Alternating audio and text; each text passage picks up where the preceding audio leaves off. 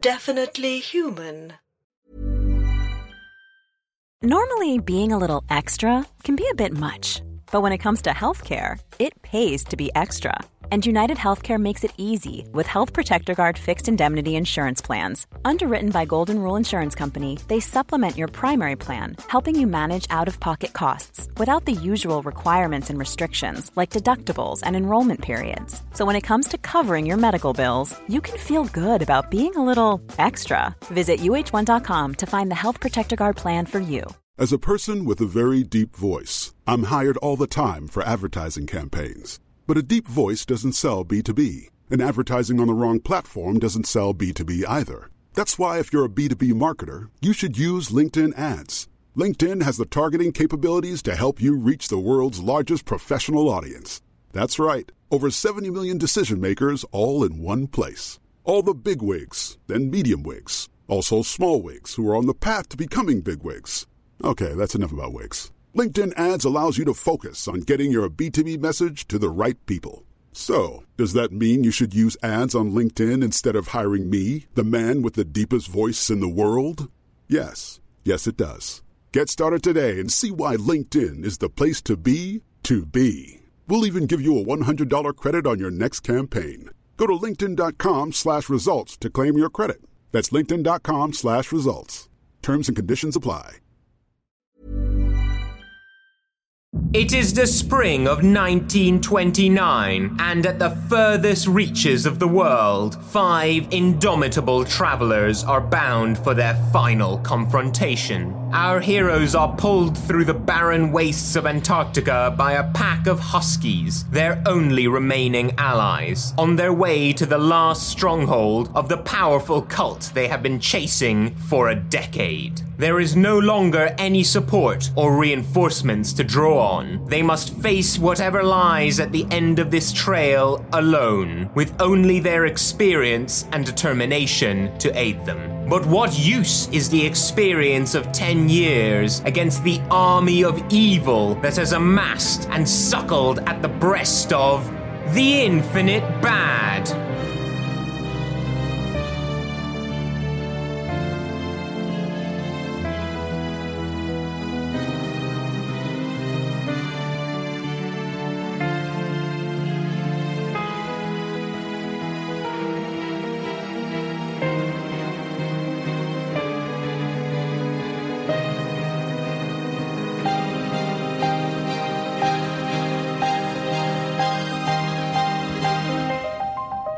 The Doom of Antarctica, Part 7.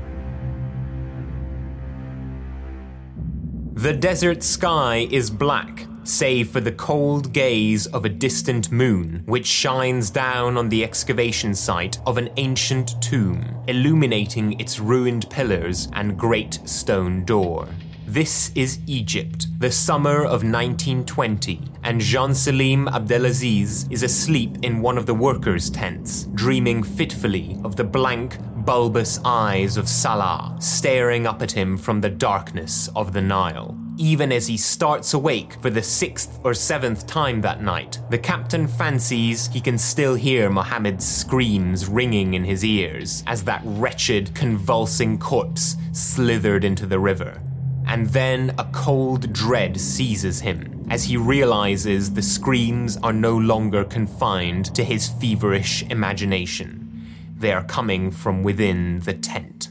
Jean-Selim has awoken into a nightmare, a phantasmagoria of primordial horror. At the foot of his bed stand 3 lions, hulking and silent, gazing down at him with glowing eyes, their mouths twisted into impossible smiles. For a moment, he gazes back, his mind unable to process what he is seeing, and then the lions turn away, dragging one of the screaming workers out of the tent. Jean-Selim jumps to his feet, and in a sudden blaze of instinctive bravery, he joins Mohammed and the other men in attacking the beasts, kicking and beating them with their fists, but their blows come to nothing. The lions return to the night, ignoring all but their chosen prey, whose screams will haunt Jean-Selim for the rest of his life.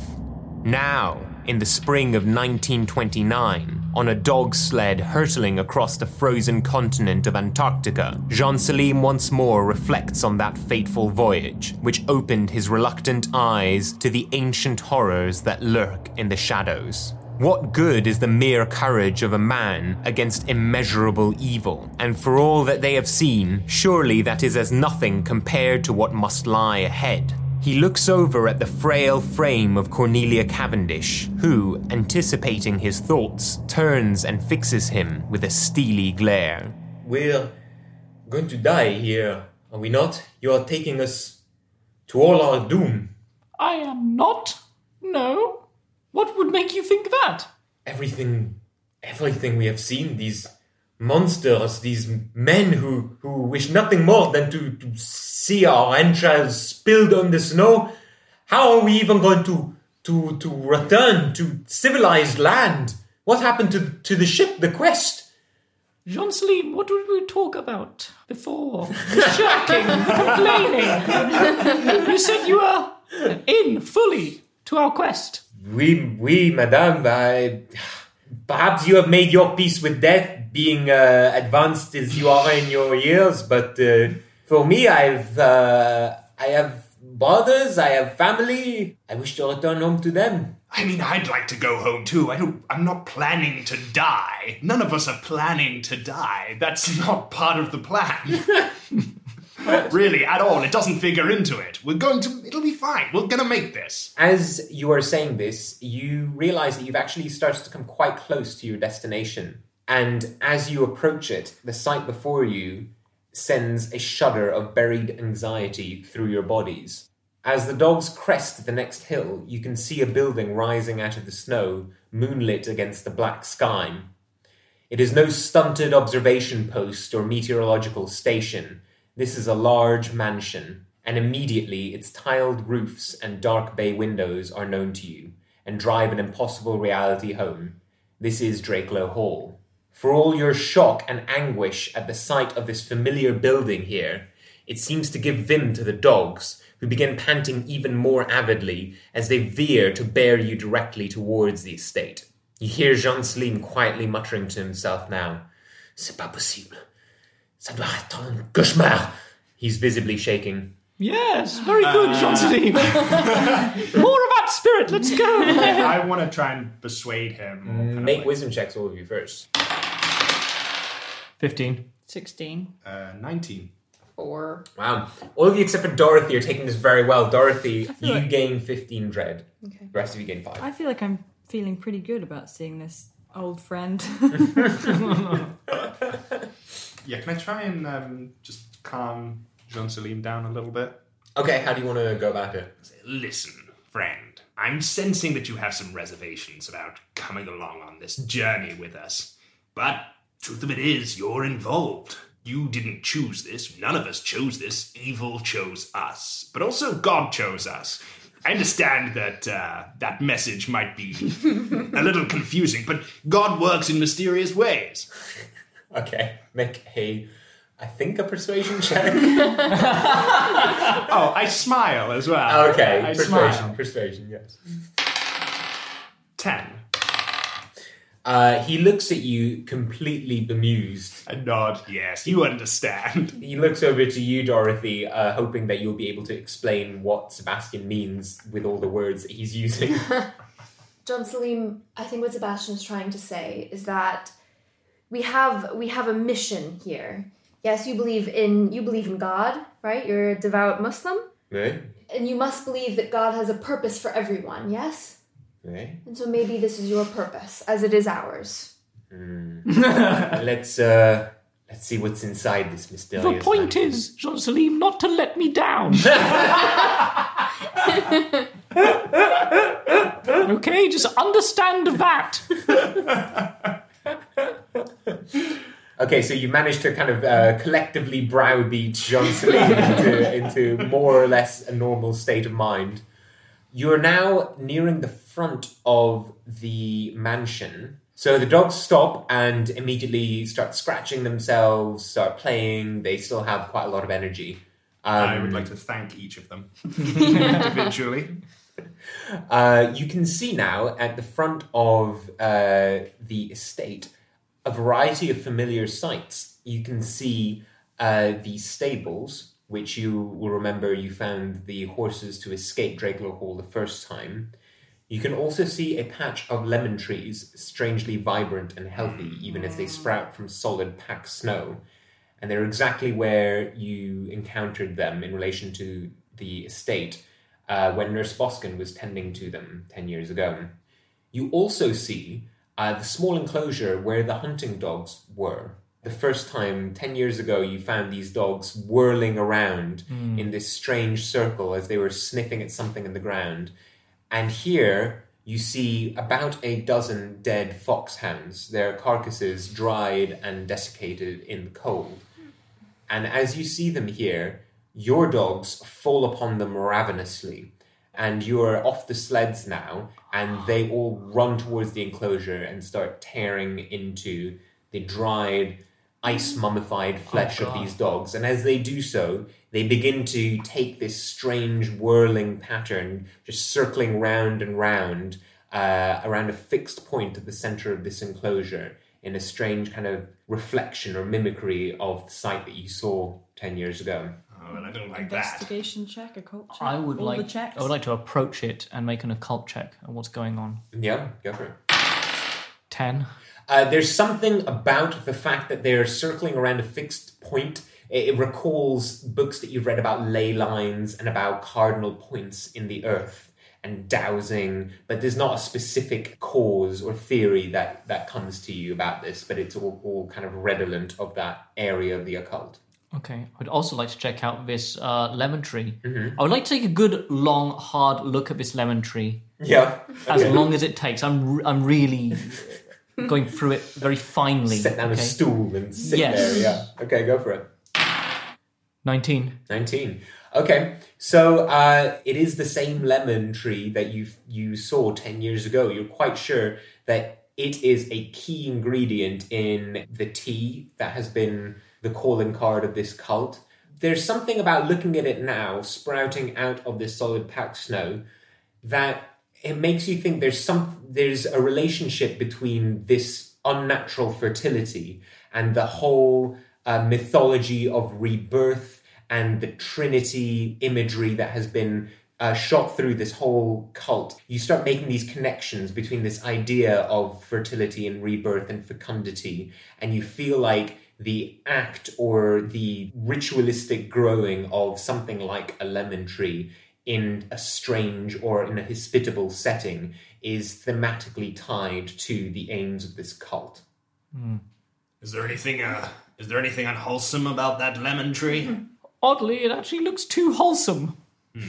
Very wholesome. I feel like I want to like walk into the pen and stand in the middle where they're all whirring around. Like I want to. Is that a weird thing to want to do? I don't understand. I mean, you've got a why shovel, they're go all digging, whirling yes. around. Go digging. You could. I mean, Okay. the nurses were digging at one point in Were the they? beginning of Drakelow Hall. Yeah. They were, yeah. Maybe we should dig where they were digging. Interesting. Okay, I would like to dig where the point is that they're all whirring around. Okay, so do you want to just kind of bustle your way through the dogs? I don't know. Are they still good dogs? Would they move around, or they literally want to like bowl me over? They're not biting you, but they're kind of trying as much as possible. They're getting in the way of you trying to dig, basically, by Oh right, I see. sticking their snouts where your shovel wants to be. Oh, so cute.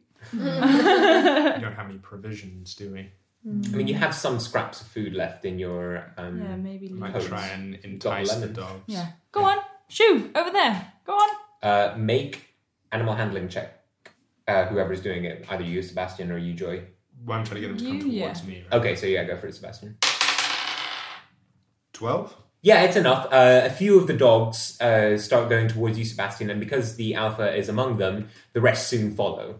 And you can see that they've pretty much devoured the entirety of the carcasses of the dogs that were left behind. Not even the bones are left, only larger portions of the skull that were not immediately edible to them. I'm like, yes, hungry boys, aren't you? Haven't seen many seals here.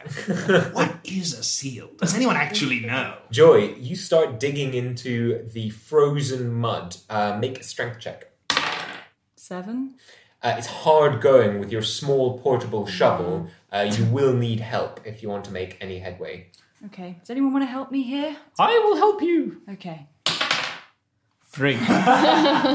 So, Sebastian, you're looking over kind of curiously as this old woman and this young, slight woman digging at this frozen mud while you're just playing with dogs. Dorothy, you remember when you mentioned about us acting strangely and if we should notify you about that?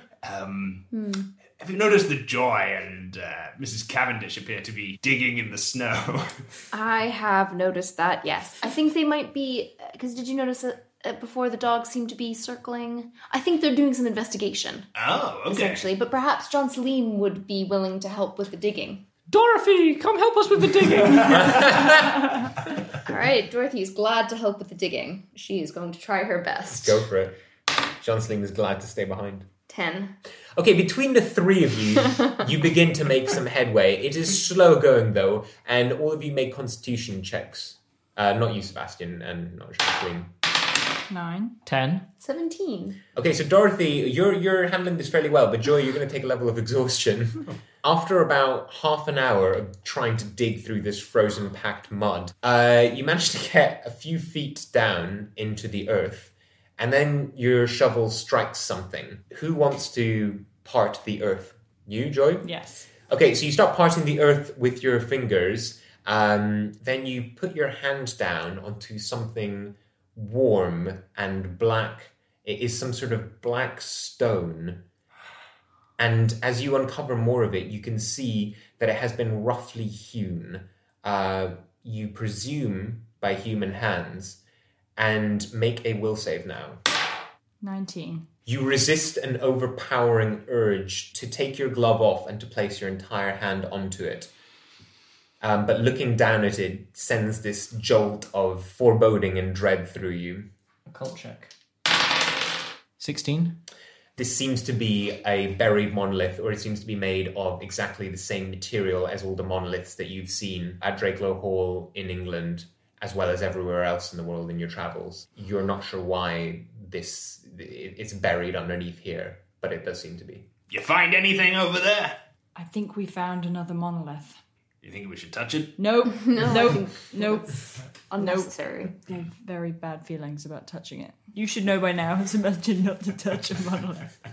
Towards the entrance of the Drakelow Hall estate, you notice one of the things that isn't the same is that there seems to be a chair right next to the front door with what looks like a pile of rags in it. As you approach more closely Cornelia, you realize that there's someone inside this pile of rags. That what appeared to be at first a pile of rags is in fact a vanishingly thin man covered in just very haphazardly, almost strewn rags wrapped around him. It's almost not even an outfit. It's almost like someone's just thrown rags onto a person until there's been enough to stay on him. Okay, what does he look like? What? Do you want to lift away? You can see there's like Yes. a trembling, a little bit of a cloud of breath. Yeah. You lift away the rags on his head. Absolutely. You recognize him. This is Lord Nigel Gresley. Older, much older than what you remember him being when you met him 10 years ago. Even then, he was an elderly man. But now he seems absolutely ancient, and his eyes are clouded with cataracts, and he wheezes with every breath. His pursed lips tremble in the cold. Sir Nigel, do you recognise me? He barely looks up at you through these cloudy eyes, and he says, It is Cornelia Cavendish. Do you recall, sir? Why? Who have you come for? Angela Gresley. Just inside, yes. You're the ones who followed. How long has it been, Sir Nigel? 12, 20 years. It's hard to say, my dear. Always finding smouldering ashes. It must have been very frustrating, dear. Time hasn't been kind to you, sir. He laughs and he says, No, it hasn't, young girl. But time is not kind to any of us, least of all this accursed world. Our time is up for all of us. I would like to replace the rags for him, and then Just like, I feel like we can progress. yeah, let's go inside. Angela's just inside. I like come over, I'm like, Look at these rags. Does anyone want some more rags for warmth or something? Okay, as you go to replace the rag over his face, he launches into a mumbled chorus of the British national anthem. Oh, God. Oh my God, Nigel Gresley. I like nose to nose with him, like peer at his old little face. Is that really you? What do you make of this, Mrs. Cavendish? Can I do an occult check on him? Yeah, I mean, you can. 13. I mean, he's an old man. You wonder whether the horrific rituals that he's taken part in have played a role in degrading his mind more quickly, but he is very old. I see. Yeah. Part of the same temporal anomalies, I suspect. Yes, that was my thinking too. Where's Angela? Angela is just inside.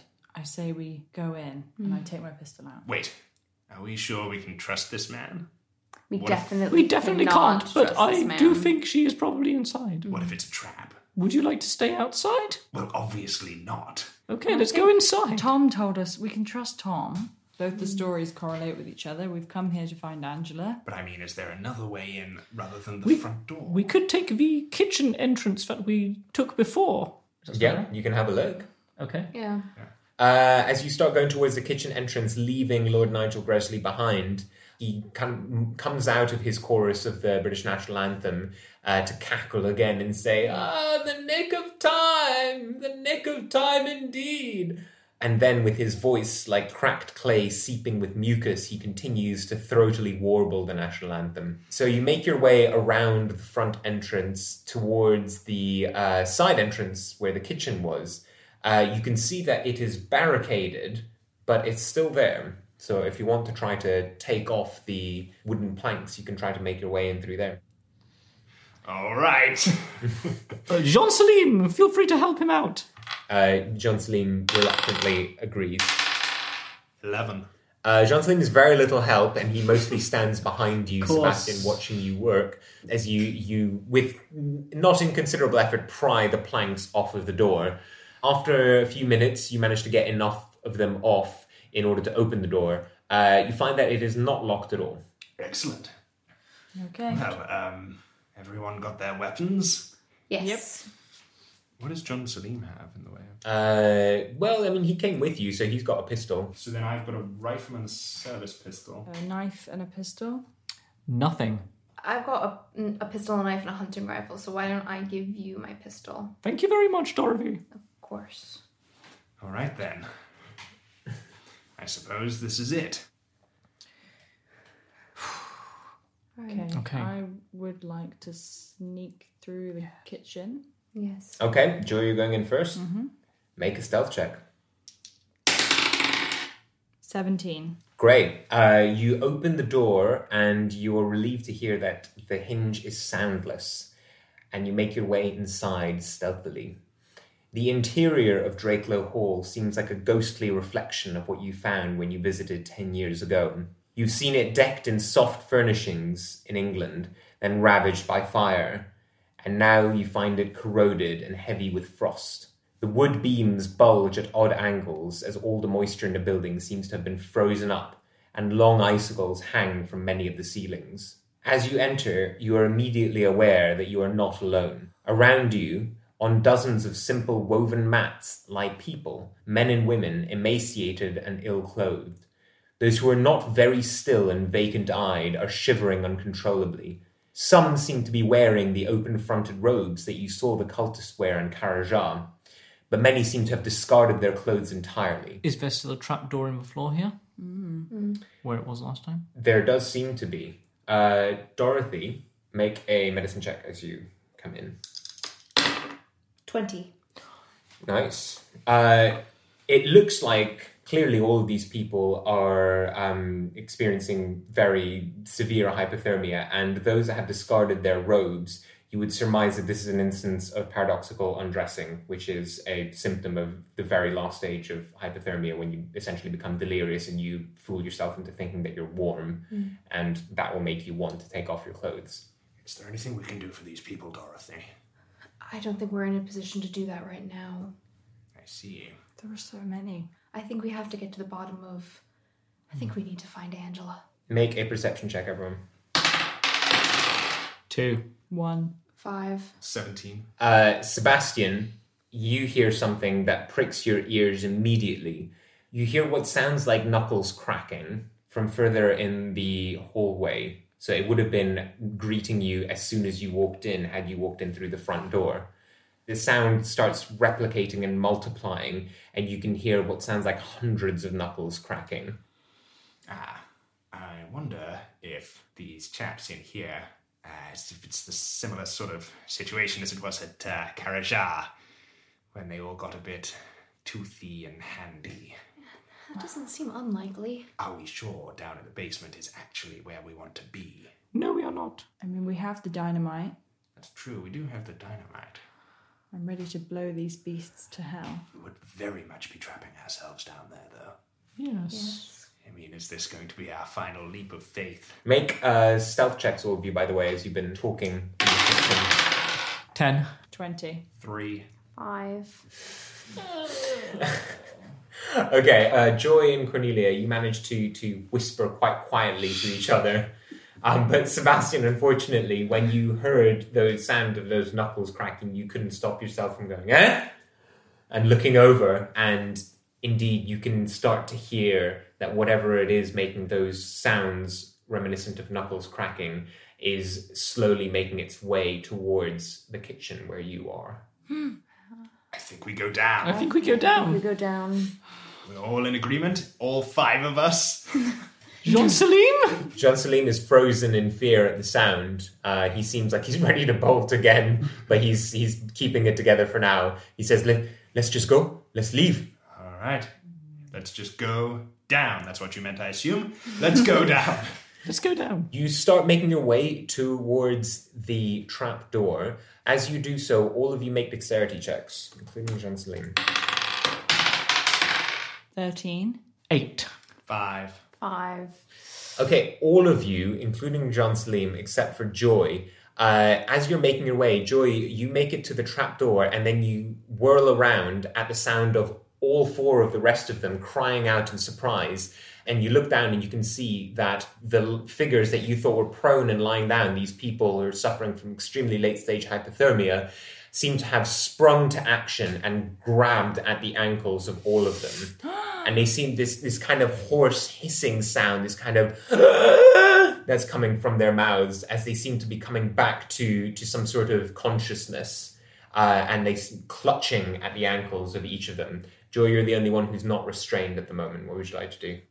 Do they look as if they mean harm to everyone? Are they going to turn into the monsters? Are they trying to restrain them because they want to feed them to the monsters? Like what? You can't tell whether it's pleading for help or alarm, but you can't see their chests moving or anything like that. You don't think that they're about to burst into hand monsters. They just seem like starving, cold people who've just suddenly had a last burst of strength almost. And now you're starting to hear this strange popping, scraping sound along with this laboured, gurgling breathing as whatever was making that knuckle-cracking sound is making its way very quickly towards the kitchen now. I'm pointing my pistol towards them. Let go of them! Get off! Okay, the nearest one to you is the one on Cornelia's ankles. I'm sort of like kicking the hand away from the Make an ankle. attack check at advantage. 10. Yeah, that's a hit. You kick the man's hands and he releases Cornelia's ankles momentarily, but then clutches at the hem of her trousers again. The rest of you, what are you doing, Dorothy, and what are you doing, Sebastian? Just trying to get past them. Struggle free, yeah. Just struggle on. I'm Okay. going to kick free as well. Wade our way through. Make strength checks, both of you. 16. 6. Dorothy, you managed to tear yourself free. Sebastian, it's relatively easy for you to get free of the man as well, who's clutching at your ankles. But unfortunately, you trip and stumble over him as he curls in fetal position, trying to restrain you with his entire body. Jean Celine takes out his pistol and fires it wildly down at the man who is holding his ankles, hitting him twice, and the man goes quite still immediately and releases him. Okay, that's one way to do it. John Celine. Have I opened the trapdoor? Yes, you have opened it now. Okay, so I'm motioning. Come on, let's go. Yes, I would like to go down the trapdoor. Yep. Let's get out of here. Yeah, I mean, I will continue to struggle to get towards the trapdoor. Okay. All of you are able to make it to the trapdoor, except you, Sebastian, make a dexterity check to extricate yourself from the man who's wrapped around your ankles. 12. Yeah, you manage to do it, and you turn as you're doing so. You can see that just coming around the corner now is this horrific thing composed almost like a pillar of hands, tumbling, rolling around the corner of the hallway into the kitchen. And it's making this wheezing, gurgling, breathing sound. And you recognize that this is the thing that you saw in the passage underneath Drakelow Hall 10 years ago. And now, ironically, it is chasing you into the tunnel beneath. You managed to get to the tunnel last, Sebastian. Mm-hmm. Make a dexterity check. 10? 10. Yes, you managed to get in just in time and close it behind you, and you have to hold it closed as you can feel that hundreds of hands are grasping at the trapdoor and trying desperately to get it open. So the rest of you are in the passage now, making your way down the tunnel to the hallway that leads on and away from underneath Drakelow Hall. But Sebastian, what are you going to do? You feel like if you let go of this trapdoor, it's going to fly open. Is there nothing we can put to bar the trapdoor? I search around as Do I have as anything can. on my person?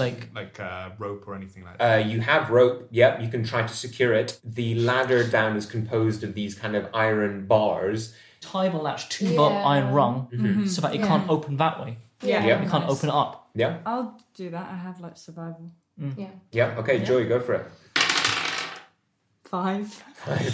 Okay, it's taking you some time and your hands are sweaty from the nervousness and you're very, very crowded in the same space, basically, as Sebastian, who's struggling to hold the trapdoor closed. You're going to need to make another attempt, but before you do that, Sebastian, make a strength check to see if you can keep the trapdoor closed against these. I want to ready my incredibly pistol strong hands. to shoot at the thing if the trapdoor should open.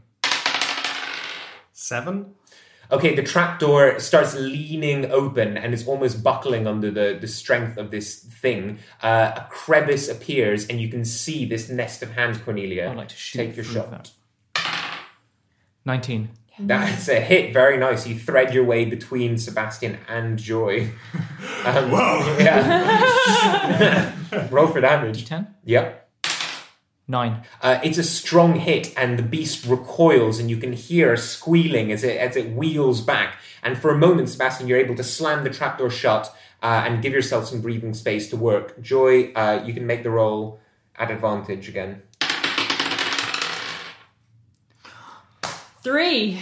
Can I pull off just one of the metal bars from the ladder and just try and stick that in there? Yeah, make a strength check without advantage. Joy, unfortunately, the rope keeps slipping from your grasp. 17. 17, yeah. With an almighty roar, you just wrench one of the iron bars directly from the surface of the tunnel and slam it into the latch and the topmost iron bar of the ladder, basically creating a crossbar that seems to be keeping the trapdoor in place for now. Nice one, Sebastian. Good work. You should have done that before. The abhorrent sentinel of Drakelow Hall screams with fury as its clawing, splintered fingers fracture and break against the cellar door. Far below, our heroes make their way down the cold, narrow passage, their minds flooding with memories of their first encounter with this terrible place 10 years ago. Their journey continues for what may be minutes, but seems like hours, as Dorothy, Cornelia, Sebastian, Joy, and Jean Celine plunge into the darkness, lit only occasionally by candles placed on the floor. Most have guttered out, and those that remain emit a weak and fading nimbus. Far above them, our heroes begin to hear cracking sounds, as if unimaginable quantities of ice are shifting. As their eyes adjust to the low light, they begin to see shapes and colors on the walls. Some seem recent, almost freshly painted, depicting strange distortions on the figure of Christ and the Divine Trinity. Others seem incredibly ancient, almost primordial. Joy explains to the group that these are eschatological depictions from dozens of cultures across the span of history, each illustrating the end times and each playing on similar themes. Some sort of strange birth from the bottom of the world, pale anthropoid figures teeming across the planet, and smiling humans emerging from within the mouths and chests of other anguished humans. Sebastian nudges Joy and points to the ground. She looks down upon the wretched, stiff faces of the dead, whose ragdoll bodies lie strewn about the tunnel floor. At first, there are only 3 or 4, but as our heroes progress, the corpses line the edges of the hallway in an almost unbroken line.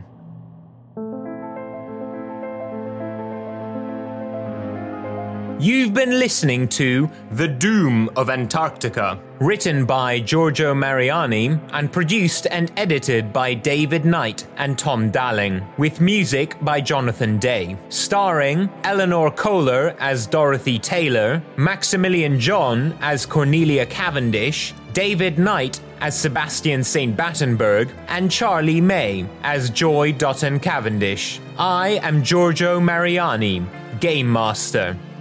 You can follow us on Twitter at The Infinite Bad and support the production of this series on Patreon. That's patreon.com/definitelyhuman.